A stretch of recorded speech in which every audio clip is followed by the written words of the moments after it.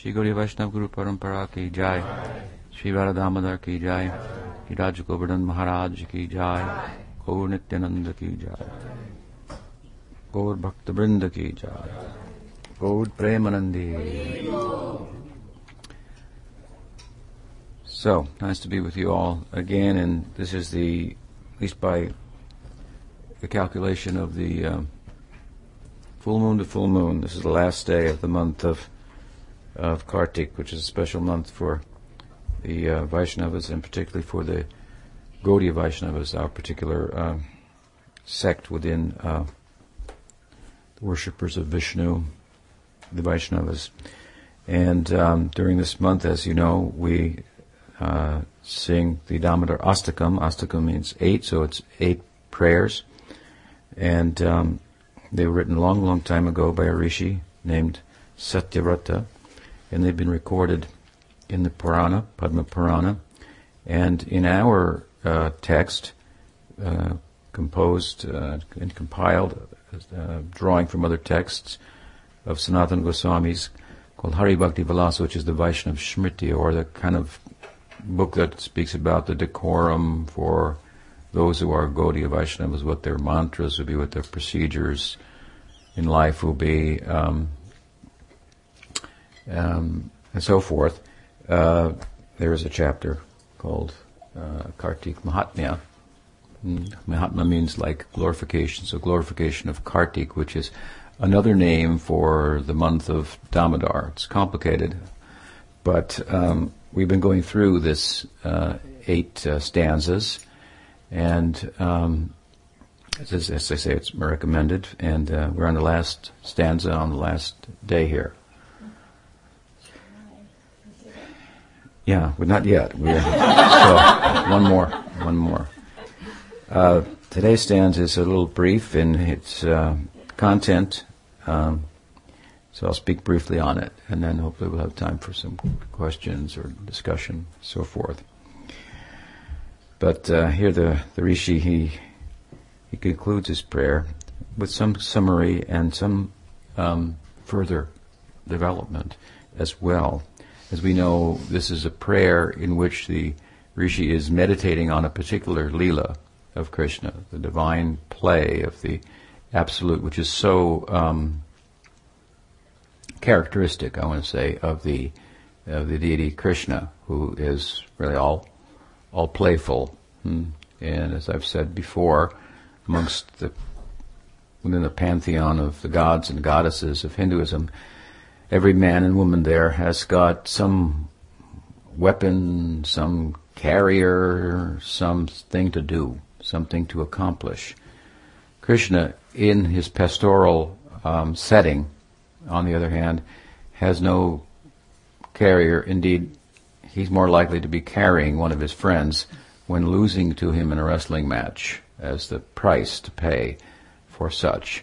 This is a very peculiar notion of God, but the notion is that manifestation of the Godhead that is all playful, that has nothing, absolutely nothing to accomplish, not even to establish spiritual principles in the world, or he's just beyond that, only playful. He has no weapon, he bears instead the flute. It's kind of a secret weapon. He's a bit of a Pied Piper, if you will, but only playing. And as I've said other times, the implication, of course, is that one who only plays is the one who is all-powerful, because it requires some power in order to play, some time off from work, some money in the bank, some power to play. So this is the implication, if you will. From it we can derive the notion within Hinduism that Krishna is the fullest manifestation of divinity. And of course, in the context of his play, what is driving that play is the interaction with his devotees that we call bhakti, and that is constituted, that bhakti, of his own inner power, if you will. He's possessed of innumerable powers. It's often spoken about as in terms of 3 principal powers: an external power, that has a diluting influence, an internal power that has an illuminating influence and that drives his own world. The external power, in many respects, drives the outer world, if you will. And then in between these two, there's an intermediate kind of potency, and we are constituted of that. I've given an example before of a fire. A fire has itself. It has its heat and its light. It has sparks, and it also generates smoke. And so in this example, then the smoke is matter, and its kind of influence over ourselves, who are the sparks, that can get covered by the smoke, although not going out, disconnected from the fire by the smoke. It's an apparent disconnection. And while the spark is like the fire, it's different too, because you can't cook with a spark alone or heat your house on a cold night like last night with a spark alone, where with a fire, of course, you can. So we have the smoke, the influence of material nature. If we identify with it, we become deluded by it. If we turn on the television, it may take over our life, something like that. I've given that example before. We have the smoke, we have the spark, that's us, this intermediate potency. We can live in the smoke, or we can live in the fire. But we are more like the fire than the smoke, so we'll flourish therein. And the fire has heat and light, which is one with the fire, but different from the fire. As sparks are one with the fire and different from the fire, as smoke is also one with the fire and different from it. It has no separate existence. You cannot get smoke without a fire. So in that sense, smoke is one with the fire, even though it has an opposite effect, if you will, practically, of obscuring rather than illuminating. So it's one with the fire, but different. But it's more different than it is one. And then you have the sparks, right? They're kind of in between. They're like the fire, but they can also drift off and be insignificant in terms of the light that they offer, drifting as they might within the smoke. They don't have enough illumination to dispel the smoke, the darkness of it, to shed light on what's going on the connection with the sun, with the fire that both the smoke and the sparks have. So it's an external potency, the Maya, the kind of intermediate potency, the spark, ourselves, and then there's the heat and light of the fire. So heat and light of the fire, it's so much like the fire, it's kind of hard to talk about it as being different as you can the spark and the smoke. It's more easy to think of them as little one but different.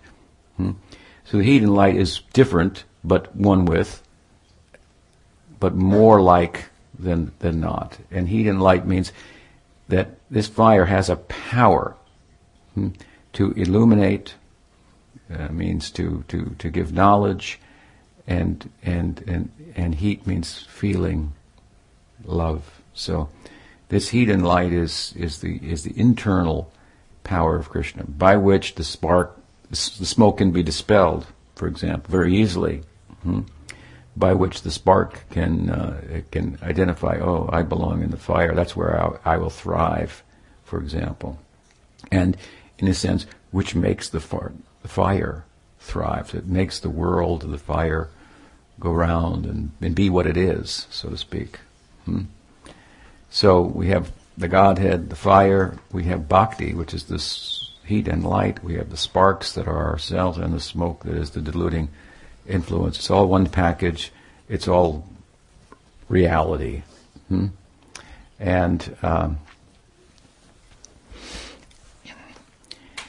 And so what the Krishna deity, the deity of Krishna, in his all playfulness, if you will, which is thought to be the fullest expression of Krishna, what is making his driving his world of imagination, the dream world. It's like you would like to just daydream what you might want to do, and it would happen. something like that. This is the idea. And so he's such a daydreamer, and then the devotees are all like parts of the dream, and they're either constituted of the heat and light in that example, or influenced by it as sparks. And so there's an inner world of the fire going on.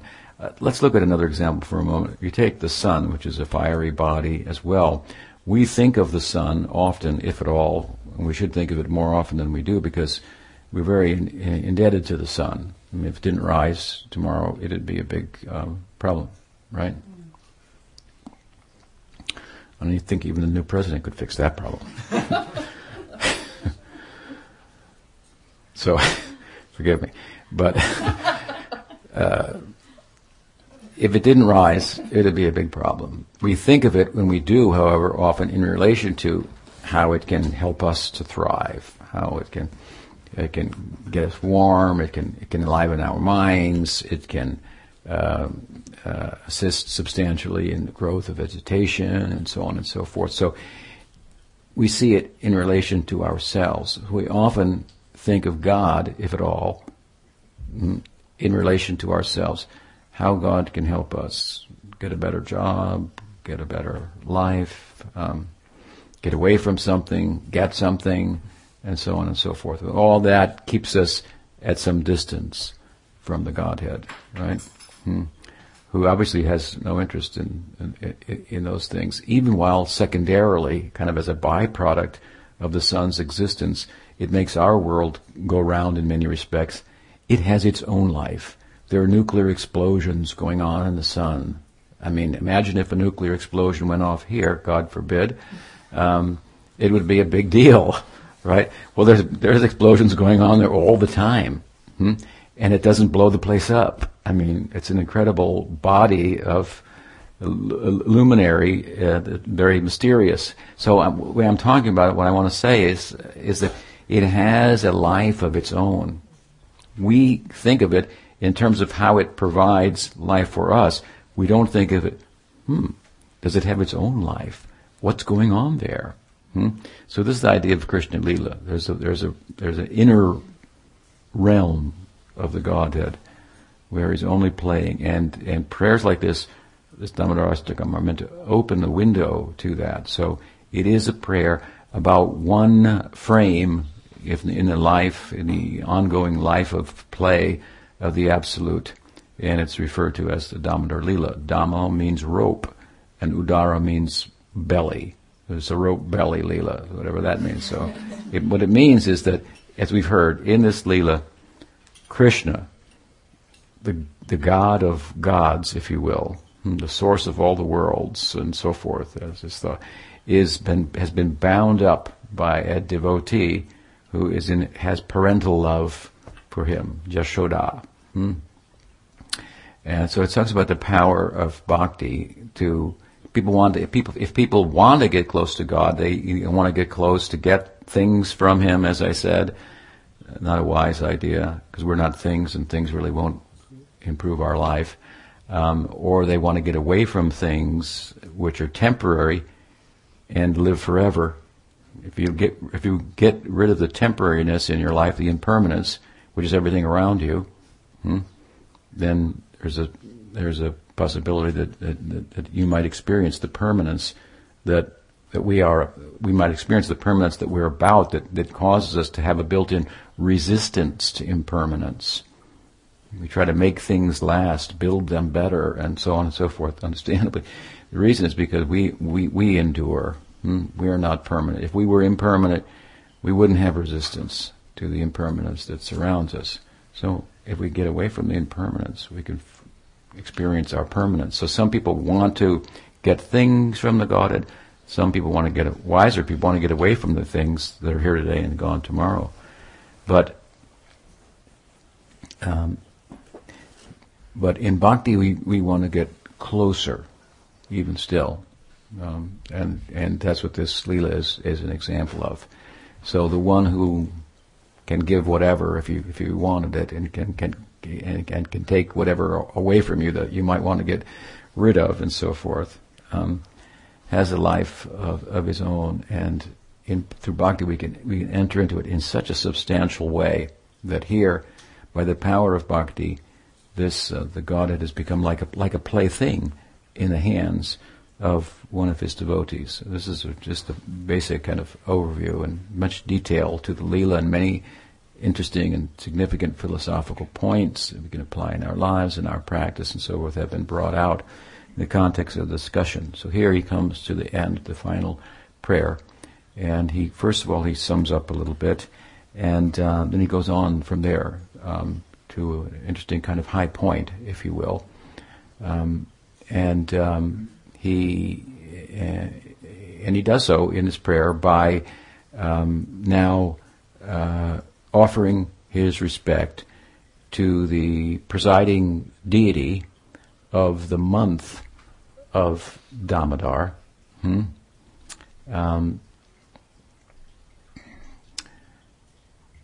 which is the month in the Vaishnava calendar that precedes the month that Krishna in the Gita says, I'm identified with. He says, of months I am Margashirsha, which would be the next lunar phase, the next month. So the Vaishnava kind of insight, of course, is that before Krishna comes Radha. There's no Krishna without Radha. Radha is the very embodiment of seva. She is the swaha that she's the whole range of religious possibilities, if you will, is under the influence of Radha, which is this Bhakti Devi, the goddess of Bhakti. So on the lower end, for example, as I say, that religious idea where we pray to God for things, not realizing that we can't keep them, or that they may frustrate us, and so on and so forth, and that we're not things, and the best things in life, as we say, are not things, and not aware of that. Like a child, we wants, give me this, give me that. So there are systems in all religious traditions, or aspects of all religious traditions, that are about asking for things from God. And in Hinduism, it's the build a fire and swaha. Put things in swaha. This is the wife of Agni. Agni is the fire god. The wife of Agni is swaha. So this is an example, because if we go all the way to the 18-syllable Krishna mantra, the principal Krishna mantra, of course, it ends with swaha, and it is there understood to be the referring to the goddess of bhakti, that Radha is the embodiment of the full face of the swaha, if you will. It means you put something in the fire, you put a grain in the fire, and you go swaha and a little ghee, and you hope to get a whole field of corn or a whole field of wheat, the next harvest, something like that. So life proceeds, I want to say, happily, and progresses through acts of sacrifice. God is situated in acts of sacrifice.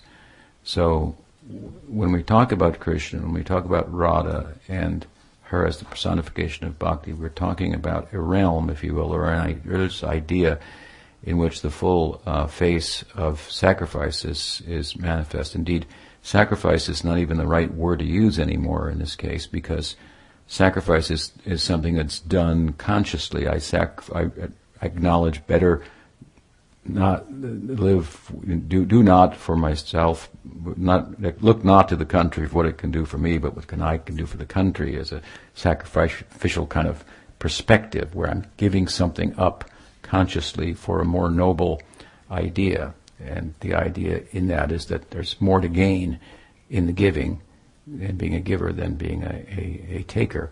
But while there is sacrifice that is thought out and dutiful and noble, when sacrifice reaches its full pitch, then the calculation involved in I should do this because it is a better and higher and more noble thing is lost. So to give an example, sometimes a hero in any particular situation where heroics are necessary jumps off the bridge, for example, into the river to save the drowning dog, right? And gets on CNN, for his heroism, and is asked, "What were you thinking?" And he said, "I wasn't thinking." And we were on honor. He says, "I don't, deserve any honor. It just happened. I just did it. I just, identified with the necessity, and I became part of it, and in a way that brought about a solution." So there's a kind of it's just a material example, but there's kind of a self-forgetfulness, if you will, that transcends the calculated act of, I'm going to do a sacrifice because it should be done, it's the right thing to do, and so forth. And this, in a very basic sense, also distinguishes the general path of bhakti from the path of rag bhakti, that this realm of Vrindavan is the goal of. So there's a realm of bhakti where we do it because it should be done, because Narayan is worshipable, he should be worshipped, and Om Narayan, and this is the awe-inspiring, reverential realm of love of God. The Vrindavan idea, it's peculiar. Again, in this Leela, Krishna's mother is tying him up. I mean, to people who worship God reverentially, just not because they want things or even because they want salvation, just because it's the right thing to do. That's a high motive. We may be motivated by fear, that if I don't do this, something will happen to me. Or by some prospect, if I do this, I'm going to get that. But above that is, I'm doing this because it's the right thing to do. Even if it turns out that it doesn't work out, apparently, for me. It's virtuous, it's the right thing to do, I should do it, I will do it. So, for people in that realm, to see Narayan, if you will, although appearing two-handed as Krishna, he's still divine, tied up and being dealt with, not like with reverentially and so forth, is very peculiar and very odd. But what it's about, of course, is that they have gone beyond this calculative, in a positive sense, sacrifice, and so much identified with the deity as the human forms of fraternal, parental, and romantic love can enable us to identify with the object of our love. They can cause us to identify more deeply with the object of our love almost than reverential love can, which creates some distance. So, typically we love our kids, we love our friends, we love our wives and husbands and so forth, and we go to church for an hour on Sunday, and then this is more consuming, right? This is more consuming, and that's kind of a problem in relation to reverential love. But there's a realm of possibility, of spiritual possibility, where the object of our love, the deity, takes a shape that enables us to express love with the same type of intensity, and affords the same type of identification with the object of love that, in our ordinary experience, parental love does, or, as I say, fraternal or romantic love does. And you can just think about this as an example to help understand the point. Those of you who have children, you just can't forget about them, right? You're so much identified with them, and romantically the same case. And we have close friends and so forth, and I've given another example. If you walk down the street and you bump into somebody, you say, "Oh, I'm sorry," or they say, "Excuse me, sorry." But if you bump into someone who you've extended yourself into by way of fraternal, parental, there they go, see? They're touching. Romantic love, we don't see a difference between my body and their body. It's called pranay in Indian aesthetics, this kind of identification. So to have that kind of intensity of identification with the Godhead, that's what this song is about. And so it's depicting that possibility in the form of a drama in which the Godhead is being tied up by his mother for misbehaving and doing all the kind of things that kids do that endear them, to their parents, even though that it may be mischievous and troublesome on one level. So, very peculiar religious idea, and the method to the madness of this, of course, is the kirtan that Chaitanya Mahaprabhu brought to the world. Thakur Narottam Das said, Golokeru Premodhan Harinam Sankirtan. From this realm, which is called Golok, which means like the realm of the cows who are givers, and the wealth of that, this love, intense love, has been exported through the medium of the kirtan. And this kirtan, while it's a popular thing now in the yoga community and so forth, it's central to our practice, always has been and always will be. It is an anga, or a limb, of the body, the angi, of Vishnu Bhakti. It's not a limb of the practice of Astanga Yoga. It's not a limb of the practice of Jnana Yoga or Karma Yoga. So this is a place to come to if you want to learn about Kirtan, where Vishnu Bhakti is going on. And within that, Krishna Bhakti is particularly lends itself to Kirtan. Therefore, this is the medium through which that wealth of Vrindavan is being expressed and shared, is the dissemination of Chaitanya Mahaprabhu.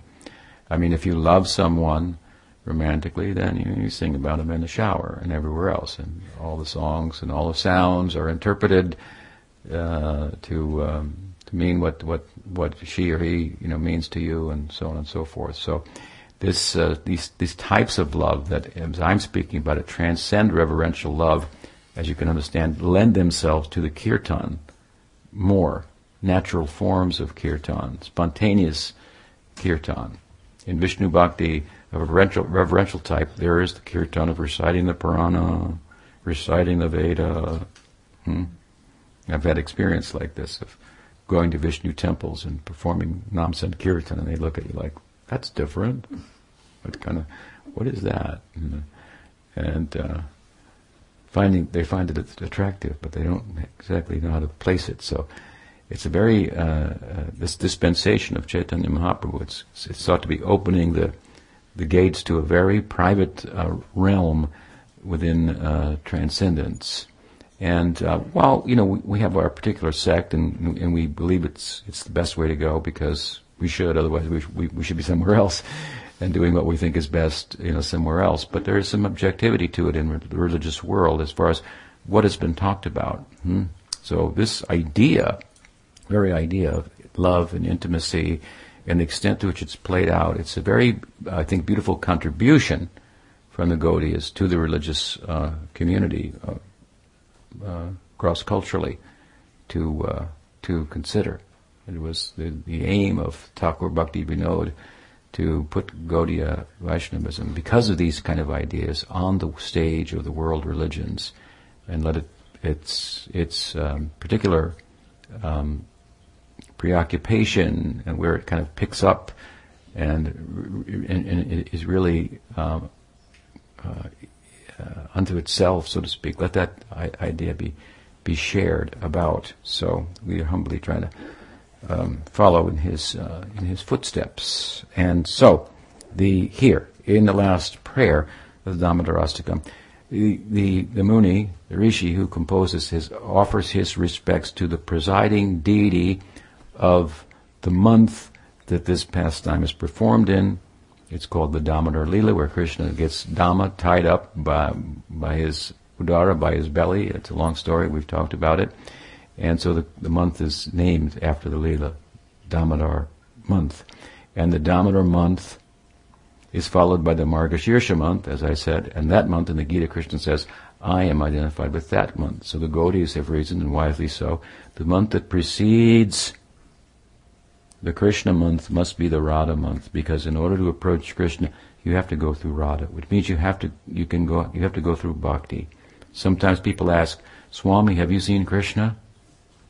And so one of the ways in which we reply is, I wasn't looking for him, but I was looking for service to Krishna, and there's a lot of that around. So, point is that again, the Absolute is situated in acts of sacrifice. And serving Krishna and Krishna, you can't have one without the other. So you can't have Krishna really without Radha. She may not apparently be present, Where's Radha in the Swaha of praying for, a new horse, through some sacrifice? But I've explained that a little bit, right? She is the primal Shakti of Krishna, and whatever form of divinity manifests, she is correspondingly manifesting with as well, covering the whole range of the religious spectrum. And the basic idea, again, is, if you love someone, then you serve them. Love of Krishna and Krishna are one and the same. You can't have the teacher without the student. There's no meaning to a teacher without students, no meaning to students without teacher. So there's a one and difference between Radha and Krishna, or between Bhakti and Krishna. Krishna exists in love of Krishna. That's where to find him.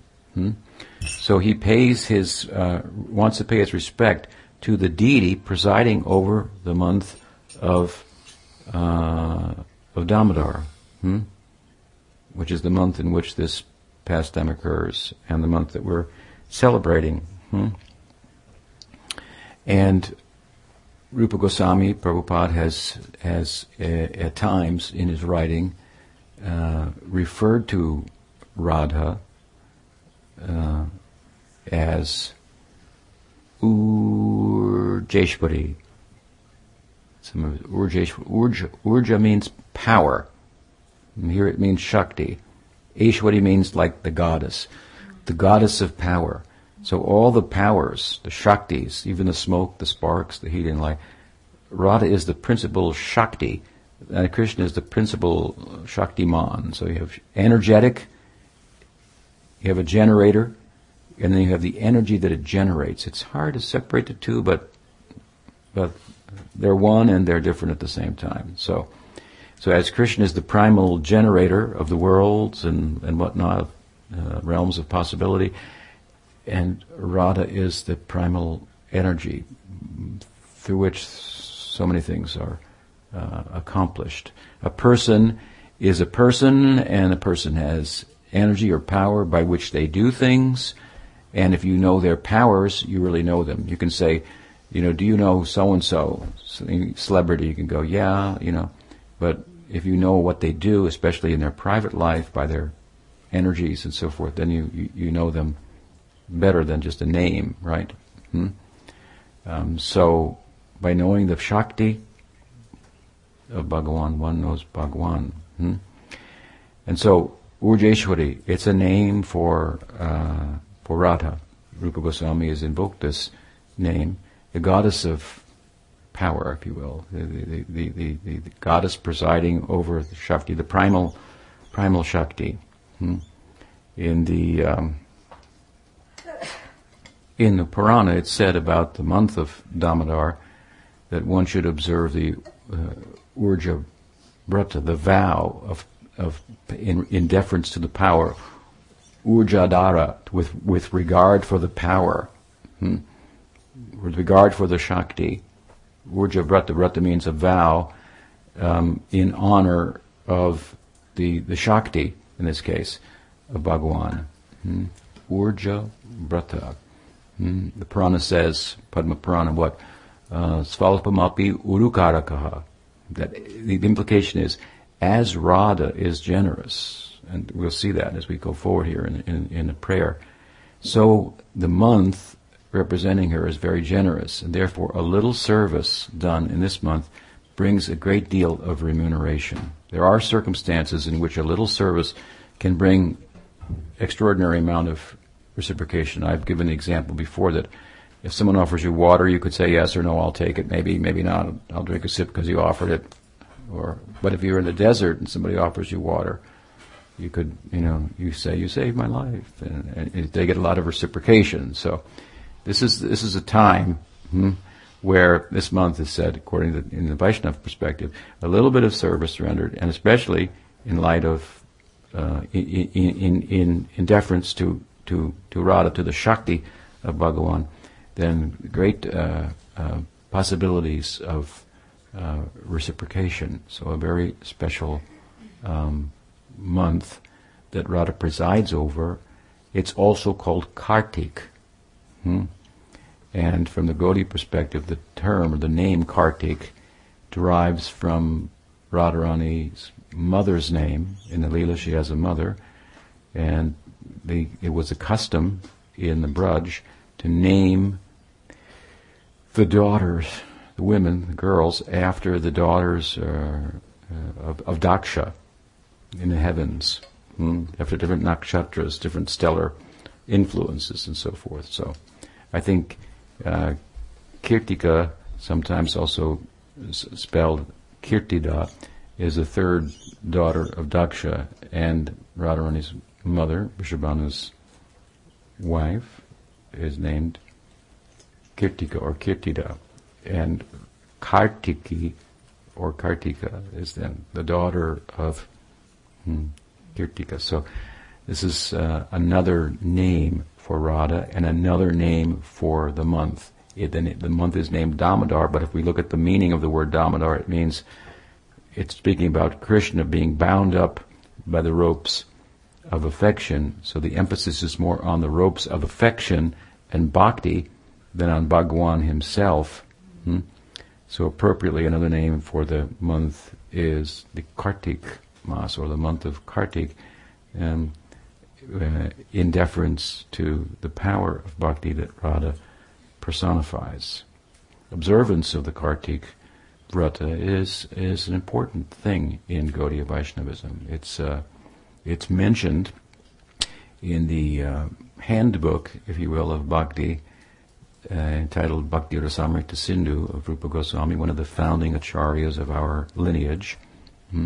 It's a tome.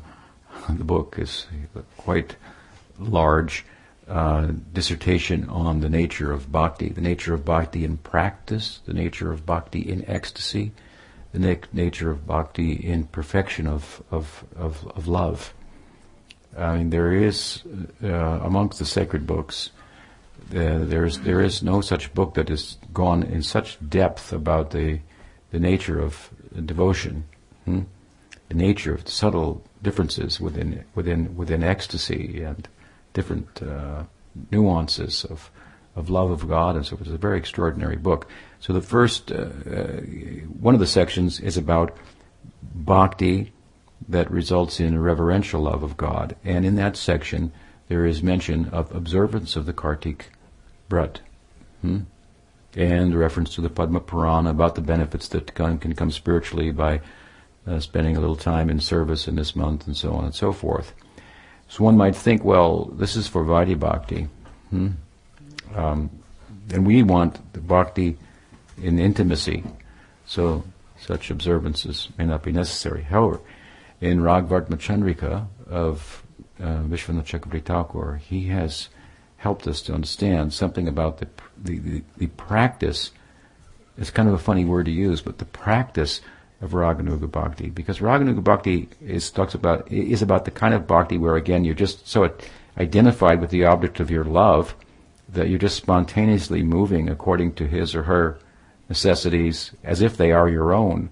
So how do you practice that? How do you practice love when your kids say, before they've experienced it, what's it like to fall in love? I mean, what can you say? You can't, I mean, what can you say? You can say, well, it's like getting drowned by a wave, but it's okay. I don't know, It's impossible to put into words. And this is just a material, reflection, if you will, of divine love. You gotta experience it, right? To know. And then when you experience it, you can't explain it, but you know it, right? So with the kind of love of God we're talking about, how can we practice it? How do you practice? So there is a stage of practice where you kind of go through the motions, doing the things that we have seen historically others have done that are pleasing to the deity. And so imitation of a good thing is a good thing, something like that. He likes this, we learn that, he likes that, and so on. So we adopt those things, even though we don't have the feeling behind them with which they're done by those whom we're following them. And that's just an important part of Raganuga. Anuga means to follow. It's all about anugatya, about following those who spontaneously love Krishna. And appropriately, appropriate to our circumstances, adopting those things into our life, either externally or, when we become more qualified, internally in a meditative body, if you will. So this is kind of the practice. We learn, he likes, this color, so we wear that color, or something like that. So with regard to this, in other words, I want to say that Raganuga Bhakti, while it's about spontaneous love, and it's not about regulated practice in the same, that's governed by laws, you should do, and if you don't, this will happen, and if you do, this will happen, which is good or bad, respectively. There is some structure to it, is what I want to say. Nonetheless, there is some structure to it, and that's an important point. There are those who, in the name of Rag Bhakti, give up all the structure, and then they just imagine that they're having a romantic relationship with Krishna, and it becomes rather unbecoming. So there is some structure, and here's a basic structure given by Vishwanath Chakravarti Thakur, that the basic and central idea to the practice of Raganuga Bhakti is to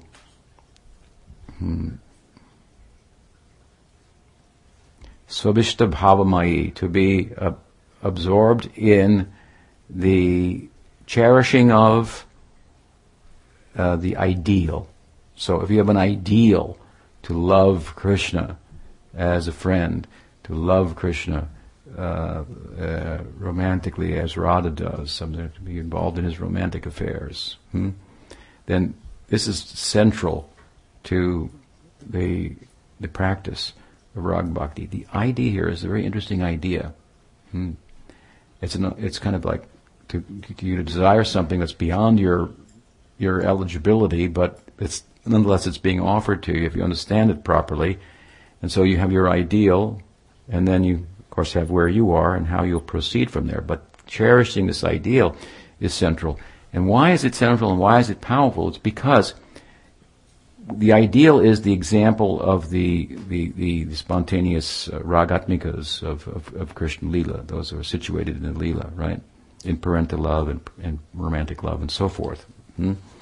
And if you study the texts in our tradition, you'll see Krishna saying things like, this is what really turns me on. People chant the Vedas, people do this, they do that for me, and it's like, it's really not interested in me. Again, they're not interested in what's going on in the sun and the nuclear explosion. They're only interested in what the sun does for us down here. So if you have interest in that, naturally then he becomes, you want to, if I'm the man who has everything, and you come to me and you want something, I'm gonna, okay, what do you want? Somebody wrote me a letter, okay, how much do they want? It might give you something and it creates some distance. If you come and you want my power, my position, well, it's even more off-putting. But if you come just to serve me, like nobody does that. I got everything, everybody wants something from me, nobody's interested in what I might want, and I'll give away everything and all my power, even, to be with those kind of people, few as they may be. Let there be another manifestation of myself that takes the power and does things with that. Another one. I'll just be myself with those people who are interested in what really. And what am I interested in? In love. What kind of love? Well, all kinds of love. You got another type? I'm ready to taste that. This is my interest only. Who's interested in that? So a little interest in that goes a long way. You're interested in that means you're interested in those who love him like that. And, if you become interested in, if I find the lost dog of, a person who I could never approach, a big celebrity or something living in his fortified mansion and so forth, I found his lost dog. Then he'd bring me in and wants to know my name and what he could do for me. So if you love someone or help someone who's dear to someone who is otherwise unapproachable, it's an easy way to approach them to get their attention and so forth. So to love the ideals of this type of devotion personified in the Leela and to cherish that and appropriately kind of long for that while simultaneously applying oneself in the disciplines that are required to transcend the taking tendency that the body-mind complex imposes upon us. We've identified with it. It needs. So we're moving in the world in relation to it, and so we have to exploit to one extent or another. So we have to rise above that. But this central idea is very powerful part of the culture of Rag Bhakti. And so to cherish that, I want to live in Vrindavan with Krishna in the Vrindavan Lila.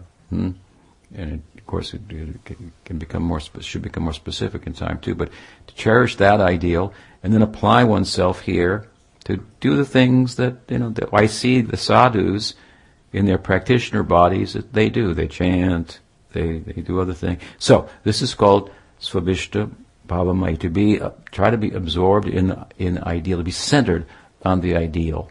And then there are Bhava Sambandhi, things that are in relation to that will help to foster that, like hearing, like chanting, and so forth.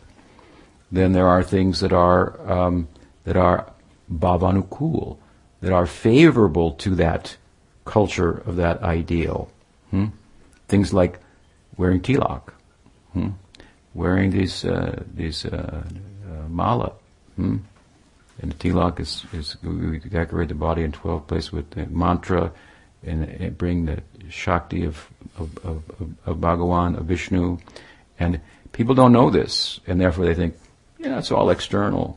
Krishna West, we dress however we like and so forth. These things have special power, actually. And therefore they are mentioned by our acharyas, like in this case, Vishwanath Chakravarti Thakur, as Bhavanukul. They should be done. Now, you may not be able to wear your tilak to work and so forth, but at least when you practice, sit and chant before the deity and so forth, these things have, there is a mystical and esoteric side to them, that should not be dismissed. So, Bhavanukul, and then there is Bhava Viruddha, those practices that are not unfavorable. They're a little less than favorable, they're not unfavorable, but they should be incorporated as well. Worshipping sacred trees, cows, and things like this. And then there's, of course, Bhaviruddha, those things that are unfavorable, and they should be avoided. Incidentally, amongst them, Vaishnav Seva, or serving the devotee, covers all four, not the unfavorable, but the others.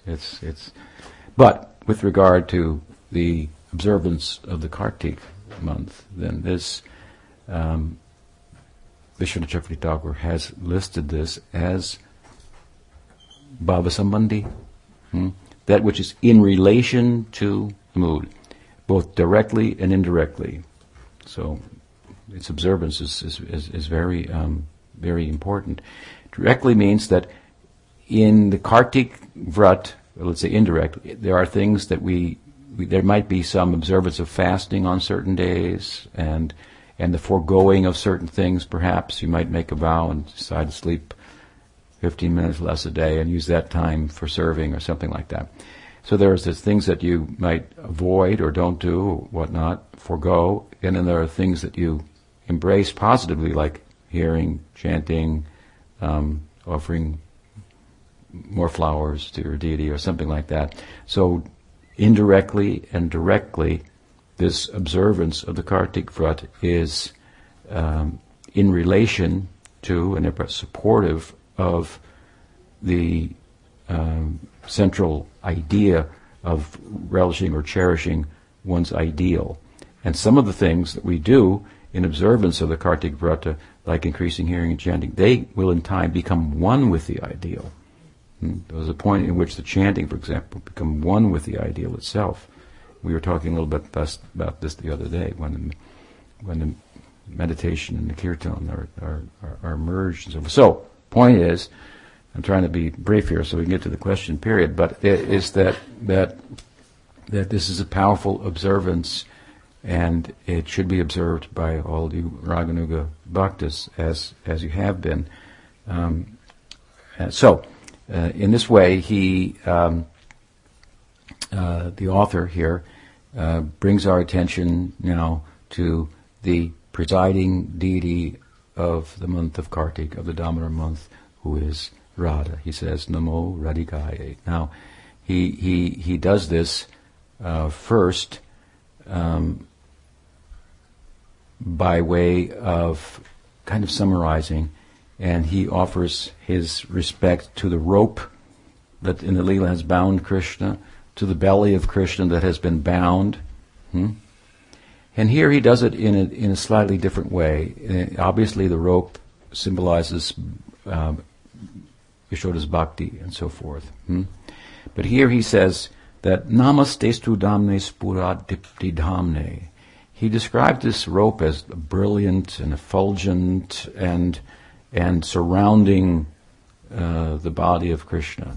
So he shifts to kind of a majestic perspective for a moment, and he looks at the rope as like the effulgence of Krishna that is Brahman, that's everywhere surrounding him, and then he moves from there to pay, Tvadiyodayarata Vishvashadamne, to offer his respect to the belly of Krishna, which with the idea that everything is within his belly, all the worlds are within his belly, and it has nice three folds. It's quite charming too, and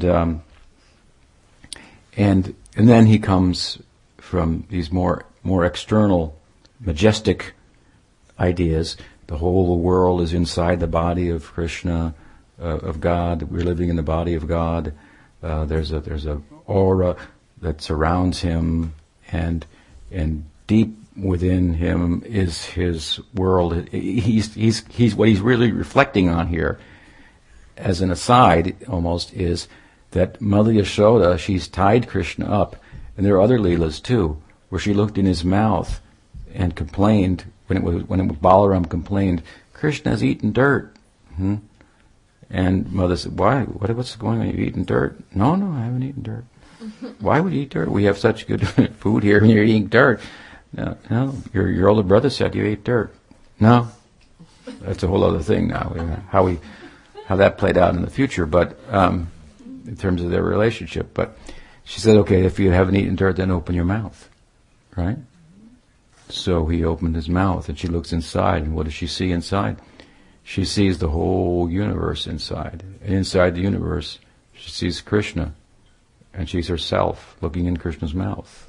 Then she looks in there, and she sees another universe inside there. And so she goes, what's happening here? There must be some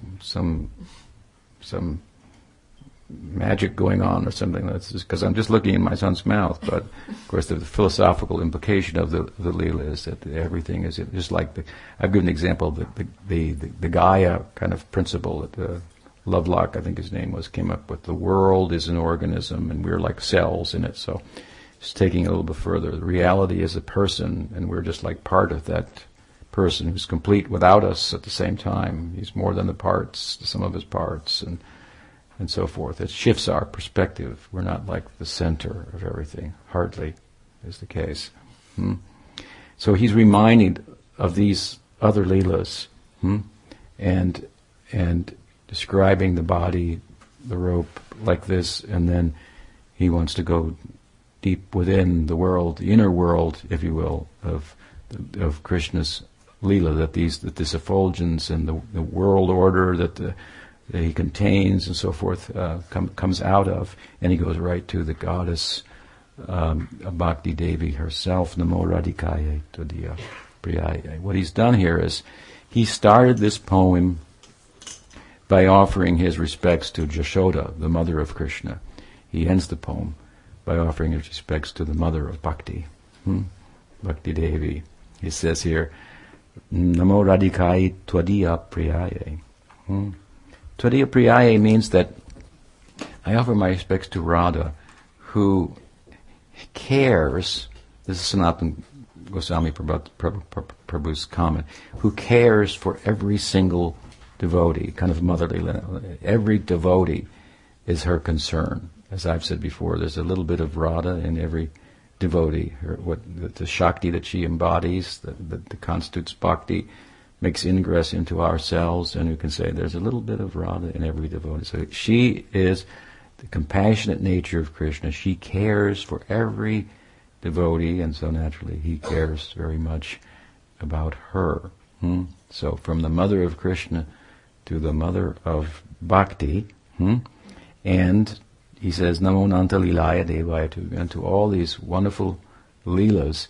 The implication here is of Radha and Krishna that are like the zenith of transcendental aesthetic rapture in the Braj, that the whole Braj Lila is moving around the romanticism of Radha and Krishna, even the Vatsalya and the Sakya and the Dasya and so on and so forth. This is the hub around which it orbits and has wonderful, wonderful pastimes. Indeed, Rupa Goswami has, and I'll try to conclude with this, written of a Leela taking place in the month of Damodar, in which Krishna had a date to meet with Radha, and he was late for the date. And so when he arrived there, she tied him up with a garland of flowers very successfully, and it wasn't 2 inches too short. It was in this Leela. She didn't have any problem tying him whatsoever. And then challenged, why you were late? After such effort I made to come here with risk of being caught by the elders and so on and so forth. And then he explained that Mother Yashoda had held him back for other reasons. And so, hearing that Mother Yashoda was involved, she deferred to her and quickly untied him, and said, "You are my Damodar." So there is a place for the Damodar, if you will, the tying. That means the tying of Krishna in the Madhurya Rasa also, and so he's reflecting on this here as he offers his respects to Radha, the goddess of the month of Kartik. Shri Kartik Vrat ki jai. Shri Radha Damodar ki jai. Gaur Bhakta Vrinda ki jai. Gaur Premanandi. So I wanted to be a little brief. Any questions? Yes. I don't have a question. I just have a comment. I can't quote Shastra, but there's this description how we have the term Radha Damodar. So how you gave the explanation of how one way Radha found Damodar and why we have Radha Damodar. And there's another story where Krishna and Radha were playing hide and seek, and Radha, everyone went scattering, the gopis and Krishna, and Radha was seeking. So she knew that Krishna would think that she would be looking for the gopis first, so she decided to go seek him out first. And he was at the top of a hill, hiding behind a little bush. And so Radha just made a beeline straight up there, just chanting the Mahamantra, Hare Krishna, Hare Krishna. And Krishna was like, he needs to move, but he couldn't move his feet because of Radha's binding him with the Mahamantra. So she just kept going closer and closer.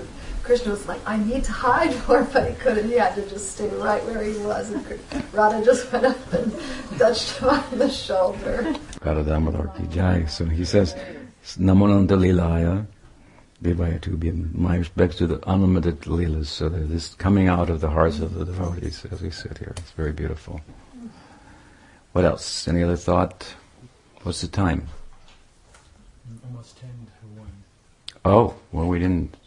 Wasn't that short then, I guess. We're supposed to start at 11. So. Yes? Well, I was wondering what your thoughts are on this.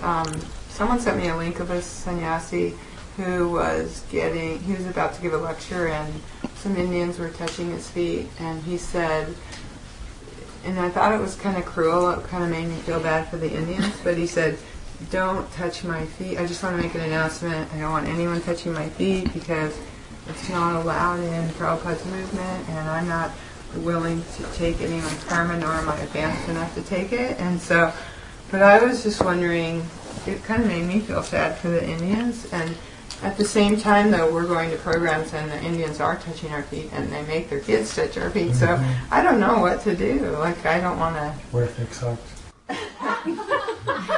Well, this is a very beautiful way in the Hindu culture of showing deference and respect to someone who is ideally who they feel respect for.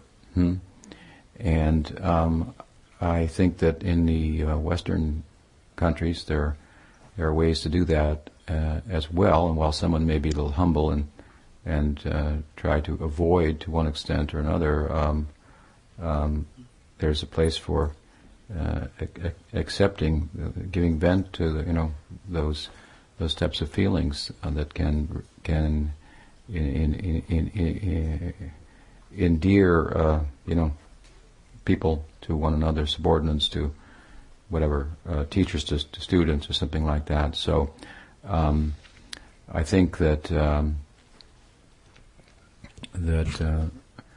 I wouldn't do what that fellow did at all. I wouldn't stop someone whose culture it was to show respect in that way, and who felt regard. What I would do is I would accept that, and then I would be humbled by that, and to try to live up to the regard that they are offering. And I think that kind of spirit.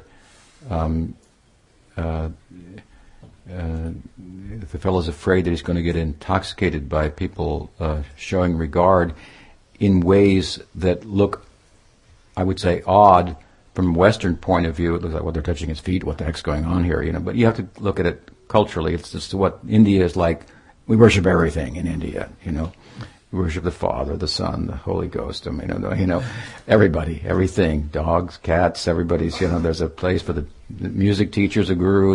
Every teacher's a guru. We worship the sun. It's just a worshipful culture, and that's a very beautiful thing. So, we hope this is not the end of multiculturalism in America, but due to recent events. But we should try to see that that's not the case. And this is a beautiful. Indian culture is very, very beautiful at its heart, and this is an aspect of it. So, I wouldn't think that, especially a teacher, as I think you're referring to someone who's in a teaching position, I wouldn't respond like that. I would and be afraid that such regard offered, which they have anyway. Otherwise, why they're there, sitting there, coming to hear and listen. Now, if there's a way in which their culture that they express that, what's the point of stopping that? Why sit there and give the talk? Do you have something to offer? And if you do, and people want to appreciate it, then if they say thank you, is that going to be problematic for you? In the Western culture, no, it's not. So, it's a way of expressing gratitude, and it's very beautiful, actually. So the thought that, well, if you touch my feet, I'll get your karma, and you are there as a teacher to explain and give bhakti, and bhakti does take away karma. That's what bhakti does. So you are an emissary in this kind of situation as you're describing. You're teaching bhakti, you're expressing bhakti, perhaps by leading a kirtan or something like that. And this act is of bhakti, such acts of bhakti, srup siddha bhakti, is what has the power to resolve karma of the participants. So, if you're worried I'm going to get their karma, you're providing a remedial measure to the whole karmic predicament. So I think it's not very well thought out, and I think that those kind of gestures and, as I say, ways of reciprocating, showing respect, and so forth, that they're honored by the recipient of that, then it should serve to humble that person. If anybody says anything nice about me, it is embarrassing to me, and I am humbled by it. But I use that to then try to live up to how people see me. So I find it helpful. I find it instructive, and driving my eternal progress rather than something that will interrupt it. So that's my answer on that. So, yeah. Thank you for asking. What else? Question. Yes. Go ahead. So yesterday, at one point, you mentioned that in order to experience, and I'm sorry, it's not exact quotes, but just something like. I want to mention that you had said earlier, if you could forgive me for a moment, that we could head all day. Right. That was a nice thing to say. I visited a house of a couple and their family from South India last time I was here in Charlotte, and they invited us for lunch, and I gave a talk and so forth, and we spent a little time before the lunch, and I answered some questions and spoke, and we had lunch, and then we got up to go, and they said, well, we thought you were staying all day. And there's dinner, tonight, too, And this is also Indian culture. I'm sorry. I appreciated that. I realized that I'm also expecting you to be doing a lot of talking, so I'm sorry.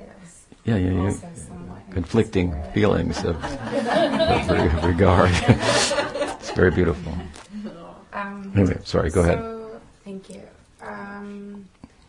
Something about, to experience Krishna, of course, in that full face of devotion to Krishna, we have to cleanse the mirror of our consciousness, of our consciousness, so that it's reflected and we see Krishna there. And then a little bit later you said that bhakti will come even to someone who's impure. Mm-hmm. And it seemed a little contradictory. Could you explain that? Yeah, I can explain that to you. So the question she's asking, of course, is there's an idea or a statement that, for example, the chanting of Krishna's name, it's a powerful spiritual trans-rational practice. It's not unreasonable, but it's not a rational practice, and it's taken from the sacred texts and so forth, and the example of lives of saints and so on. And they say that there's power in the name, and the power shows itself by way of cleansing what's called the chitta, which is like a subtle yogic component of psychic matter that's thought to be that by which we reflect on things, by which we perceive things, and on that mirror, if you will, of the chitta, then images come and impressions come, and the impressions cause us to act in ways kind of automatically, and these material impressions, they're called samskars, so they're the tendencies, right, over lifetimes, stored in the chitta, because when you reincarnate, the chitta stays the same in terms of impressions and so forth. So while the gross body changes, the psychic matter continues until you end the cycle of reincarnation, which is about cleansing the chitta of these material impressions that are driving our actions in relation to sense objects, our attachments, and so forth, right? So the idea is that chanting will cleanse the chitta of these impressions. It's a powerful process. And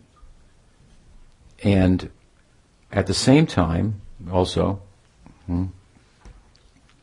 what was the first part?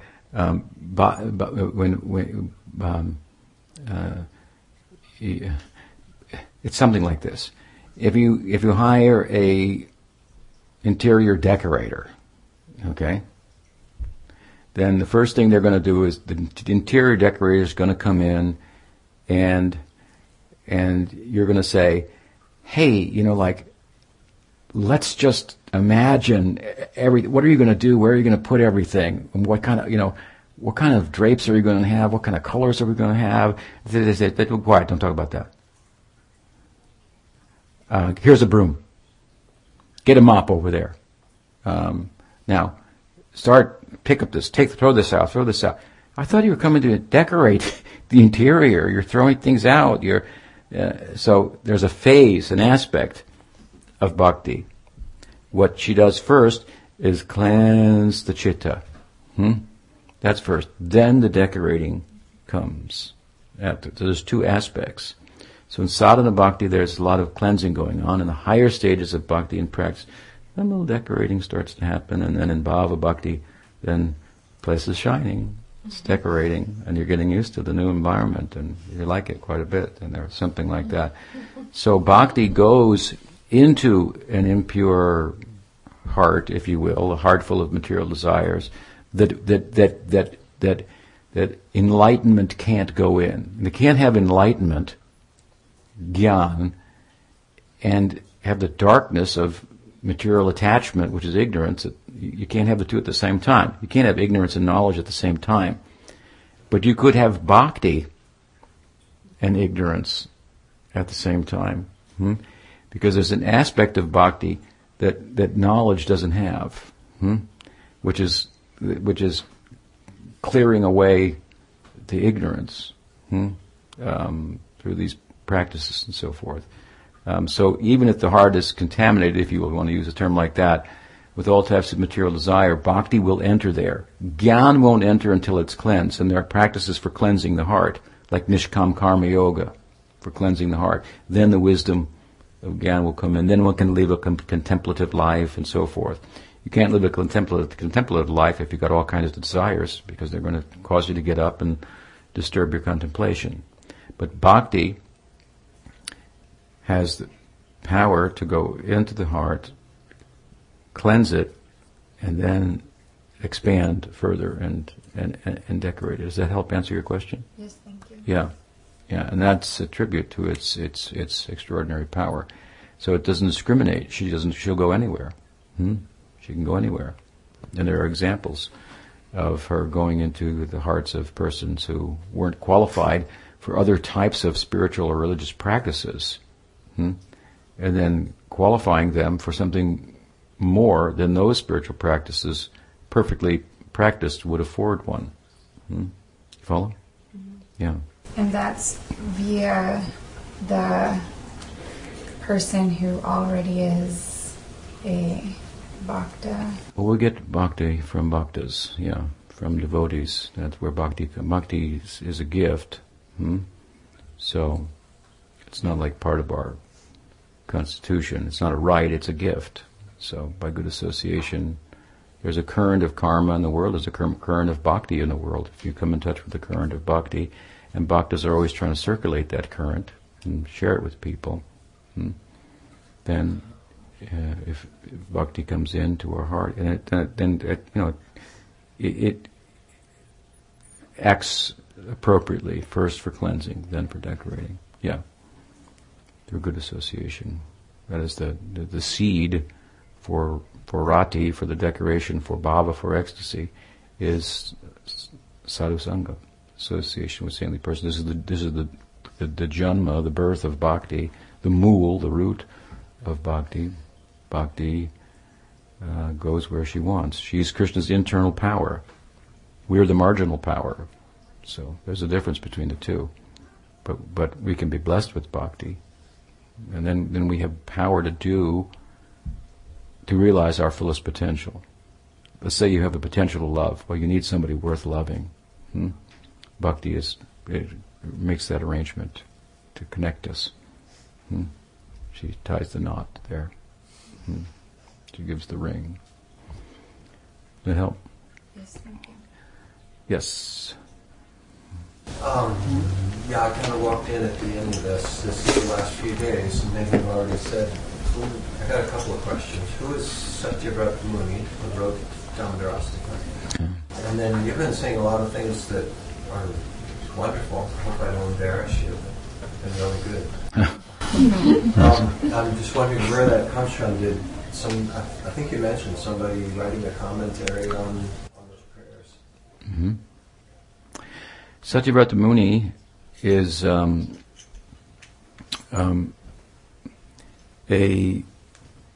rishi, a muni, a sage, whose prayer is found in the Damodarastakam is found in the Padma Purana. I have never studied the Padma Purana. I don't know if it includes any history about the rishi.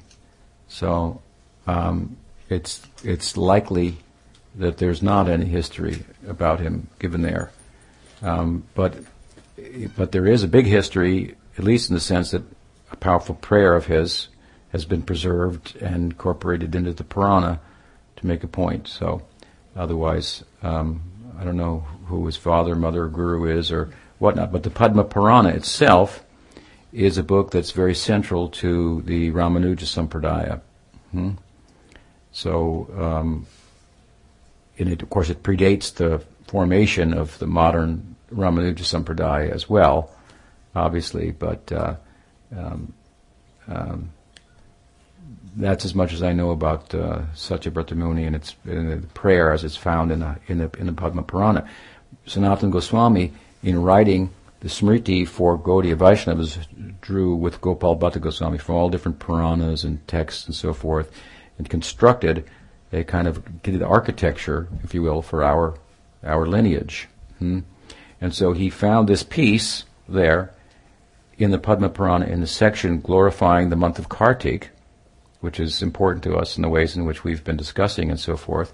And really, in his book, the Hari Bhakti Vilas, there's a section, Kartik Mahatmya, glorifying Kartik for the reasons I've mentioned. This is the central piece to it, really.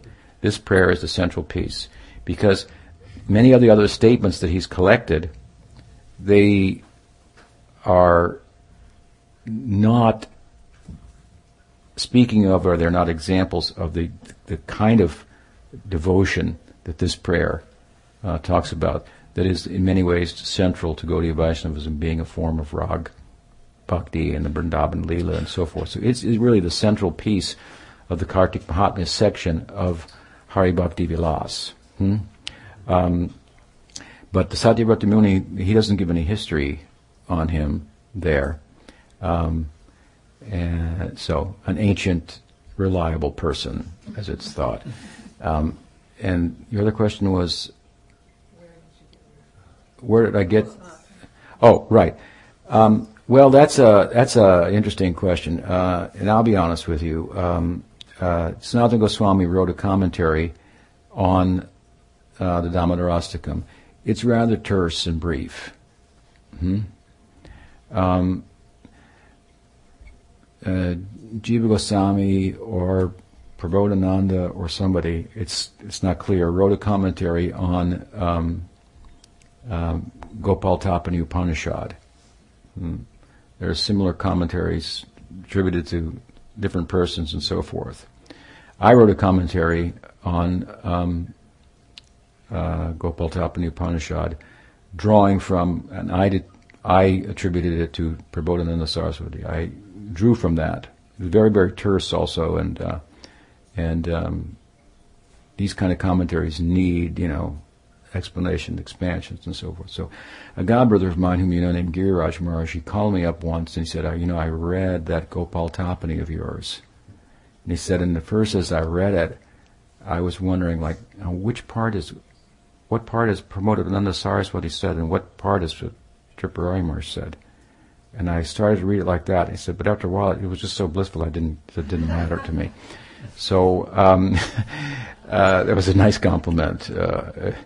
So I'm like. I'm like, you can say a couple words to me in a commentary, and it can make me think in different ways and so forth. So I'm blessed in that way to be able to expand upon things, and so it's some kind of combination like that. The